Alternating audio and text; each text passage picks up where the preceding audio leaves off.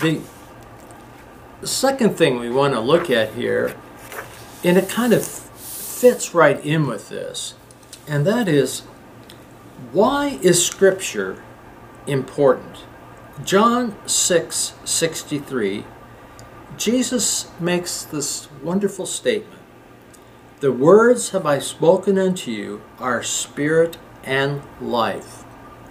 In my particular Bible I was reading in, there was a footnote here that someone wrote as a little commentary on that. And it's quite beautiful. That's why I want to read it to you. The Holy Spirit works powerfully in and through the words that the Lord Jesus Christ spoke.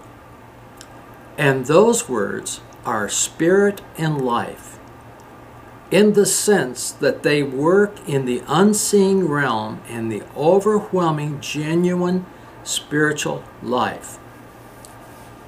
Now, how can we make an application to that particular verse and to the comment about that verse? When I was a non-Christian, a person began to quote Scripture to me as he was witnessing and had me read verses in the Gospel of John. He says, read these verses and we'll talk again. As I looked at these verses in the Gospel of John, something happened to me.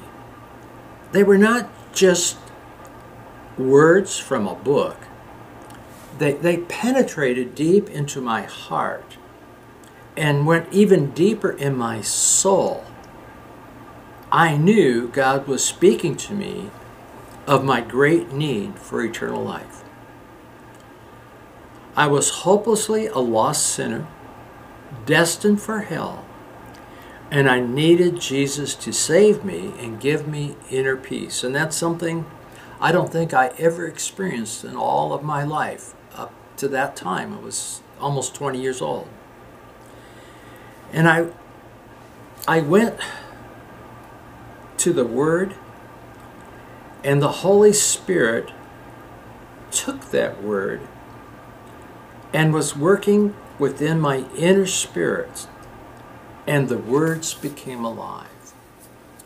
If you read the Bible and you say, I don't get anything out of it, well, ask the author. If you're a Christian, ask the author of the book, the Holy Spirit, to make those words real to you.